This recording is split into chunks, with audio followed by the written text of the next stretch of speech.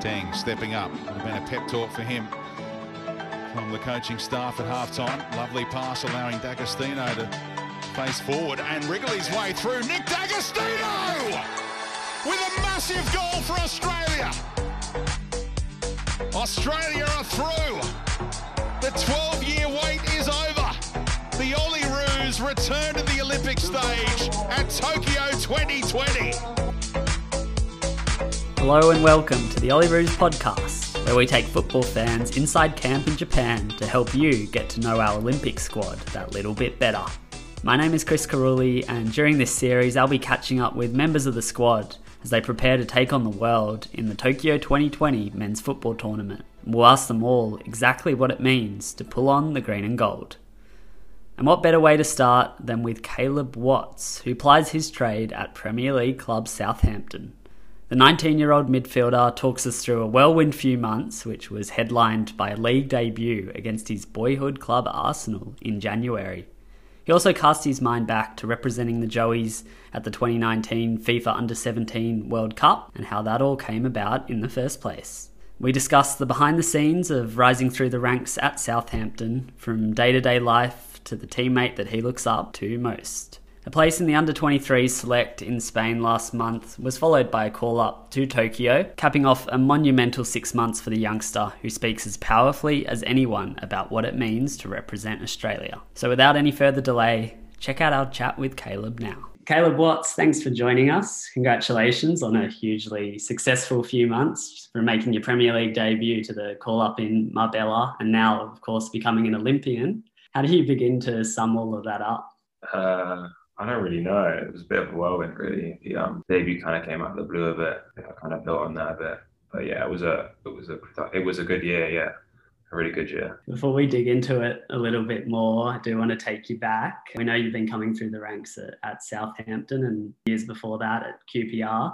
But how did you reach that point? I guess where did your connection with football kick off in the first place? So I always used to play with my older brother. He's 4 years older than me. And I always used to go and watch his training and then get involved when I could. And then eventually they brought in a younger age group for me. And then I had that prior experience and then played for that team, ended up getting picked up by QPR and then kind of went from there. Watching the Premier League as a youngster, as I'm sure you did, you'd go on to become the 52nd Aussie to play in the competition. But are there any of those other Australians that played throughout the Prem that stood out as a fan? I think probably the main one would be Tim Cahill. I just remember his celebrations, boxing against the corner flag and all. Yeah, that's probably the one memory that sticks in my mind. I think the rest of them probably a bit before my time, so they won't stick in the memory as much. Yeah, fair enough. Can't beat Timmy. And then we'll fast forward from there to January of this year, which I'm sure is a month you won't be forgetting anytime soon. Being a sub against Leicester on your birthday and then playing. Yeah and no, it kind of was. I remember I rang my brother after the Arsenal game and I was saying it just felt surreal, almost like going out and playing against Arsenal. It kind of just feels like you haven't done it almost, like it didn't happen. When you have time to really process it, it's just, yeah, it was a proud moment for sure when you look at the photos back. And obviously I wish I did more when I was on the pitch, but just a moment to be proud of, I think, one I won't forget. Do you think it helped at all happening quite quickly, within a couple of weeks, just getting yourself out there and being in the squad?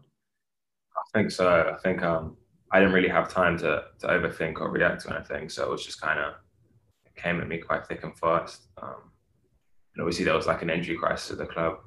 So it was, yeah, you kind of hope that you get an opportunity, but then you never really know what can happen in football. So I wasn't expecting anything, but to be given the shot by the manager was really exciting. Yeah, fair enough. And you were used in a few different positions, right, out wide in those games.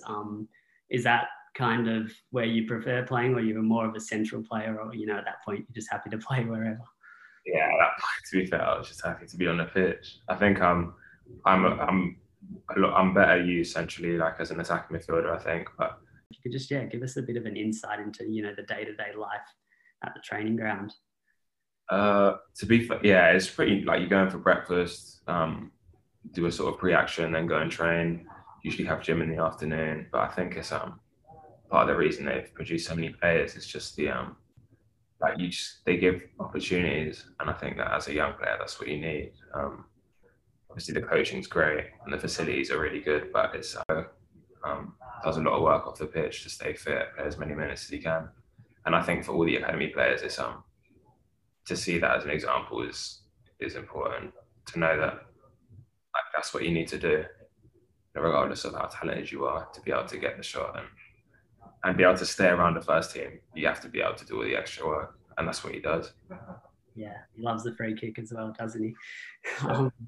In terms of the international stage, it came calling when Trevor Morgan, I believe, paid you a visit ahead of the 2019 Under-17 World Cup. Being eligible for your birthplace, England and Australia, due to having that Australian father and grandparents, as you mentioned.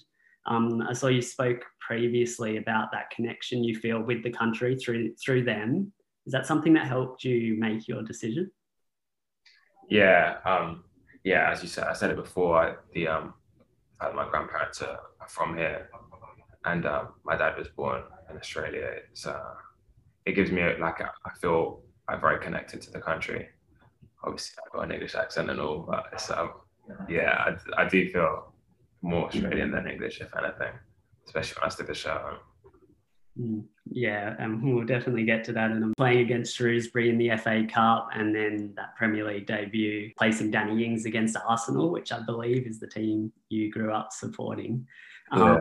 There's milestones everywhere, but I mean, did you have time to process that as it went down? I know that if you work hard enough and you're getting opportunity is a really big incentive to go out and train hard every day, because you never know when it could come. Any players there at the club at the moment, or that you've had as teammates that have been through that and are kind of helping you out in a mentor capacity? Yeah, so obviously the main one's Prowsey. He's the model Southampton academy player. Came up through the academy, played really young, and has been in and out of the team before, but has really cemented this spot in the last couple of years, and is definitely our most consistent performer. He's what I think is the model pro. I'm sure, as you've seen, there's plenty of accents throughout the Socceroos squad as well. That World Cup in Brazil, going toe-to-toe with some of the world's best young talent, you got the goal against Hungary in that comeback draw. Talk us through that experience and what you took out of it. The World Cup was great, really. You get to see what else there is around the world, the standard of players that you need to be able to be better than, really, to make a decent career in the game. And obviously, we got knocked out in a way that none of us liked. But looking back, it was a great experience, and I have no doubt a lot of those French players were going to make big names themselves. So, we had some really good players, and I think if we got another crack at it, we'd probably do a bit better. The World Cup was a great experience, and added a lot to my footballing experience and how I play now. And I guess in a way you are having another crack at a tournament like that with the Olympics and being in, the group of dreams, as it's been labelled, with Argentina, Spain and Egypt. Is that something you feel as though you can parallel to that last World Cup experience and use that to your advantage in Tokyo?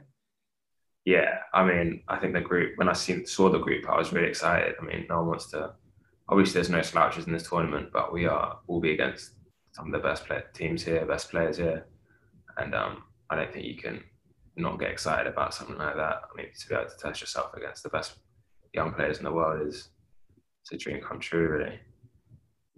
And the moment that you found out that dream was coming true and you were going to be a part of the squad, do you recall that? Where were you at the time? I think I was just in my bed, and I got a call from Arnie saying you're in the squad, etc. And to be fair, I kind of did a double take to really register what he'd said. It was surprise, excitement. I think my mum's a massive Olympics fan, so she did quite a lot of screaming. But it was a nice surprise, especially to wake up to. I'm sure that means you probably watched a lot of Olympics growing up. Are there any moments just as a fan and watching the Olympics that stand out? I guess you're in London 2012, right? Yeah, I think so in London 2012 when Mo Farah won the I think it was the 5,000. Just like seeing how that whole like brought everyone together, the excitement around the country. It's one of the reasons I love sport, like what it can do to people and bring people together. So I think that would probably be the moment that sticks most in my head. And coming into camp now, the last couple of days, you're a few days into it, working with Arnie and the coaching staff. And I'm sure the squad, right, that you're around, some of the boys you're playing with, you're probably meeting for the first time, and there's a few others you might be a little more familiar with. Yeah. To be fair, I think I didn't really know many people coming in here, but everyone's really friendly. We're all here for the same reason. So I think after a couple of days, everyone's kind of comfortable around everyone. The standard of training's been good. So yeah, I'm really enjoying myself. That's awesome to hear. And yeah, we're looking forward to you getting out there on the pitch. One last question that we'd like to ask heading into the Olympics and having this, dream call up. And it's a simple one in that, what does pulling on the green and gold mean to you? We only play up to a midfield at Southampton. So you can, like, for a attacking player like me, you end up on the left coming or on the right coming in. And I think I can do a decent job there. So yeah, I'll do it. As long as I'm on the pitch, I'm happy. Yeah, fair enough. And, hearing from back home in Australia, it obviously did make great headlines when you appeared in the Premier League, especially. Every Aussie loves that competition. Did you hear a bit of a reaction to that? Did you have some, maybe your family members from back home touch base?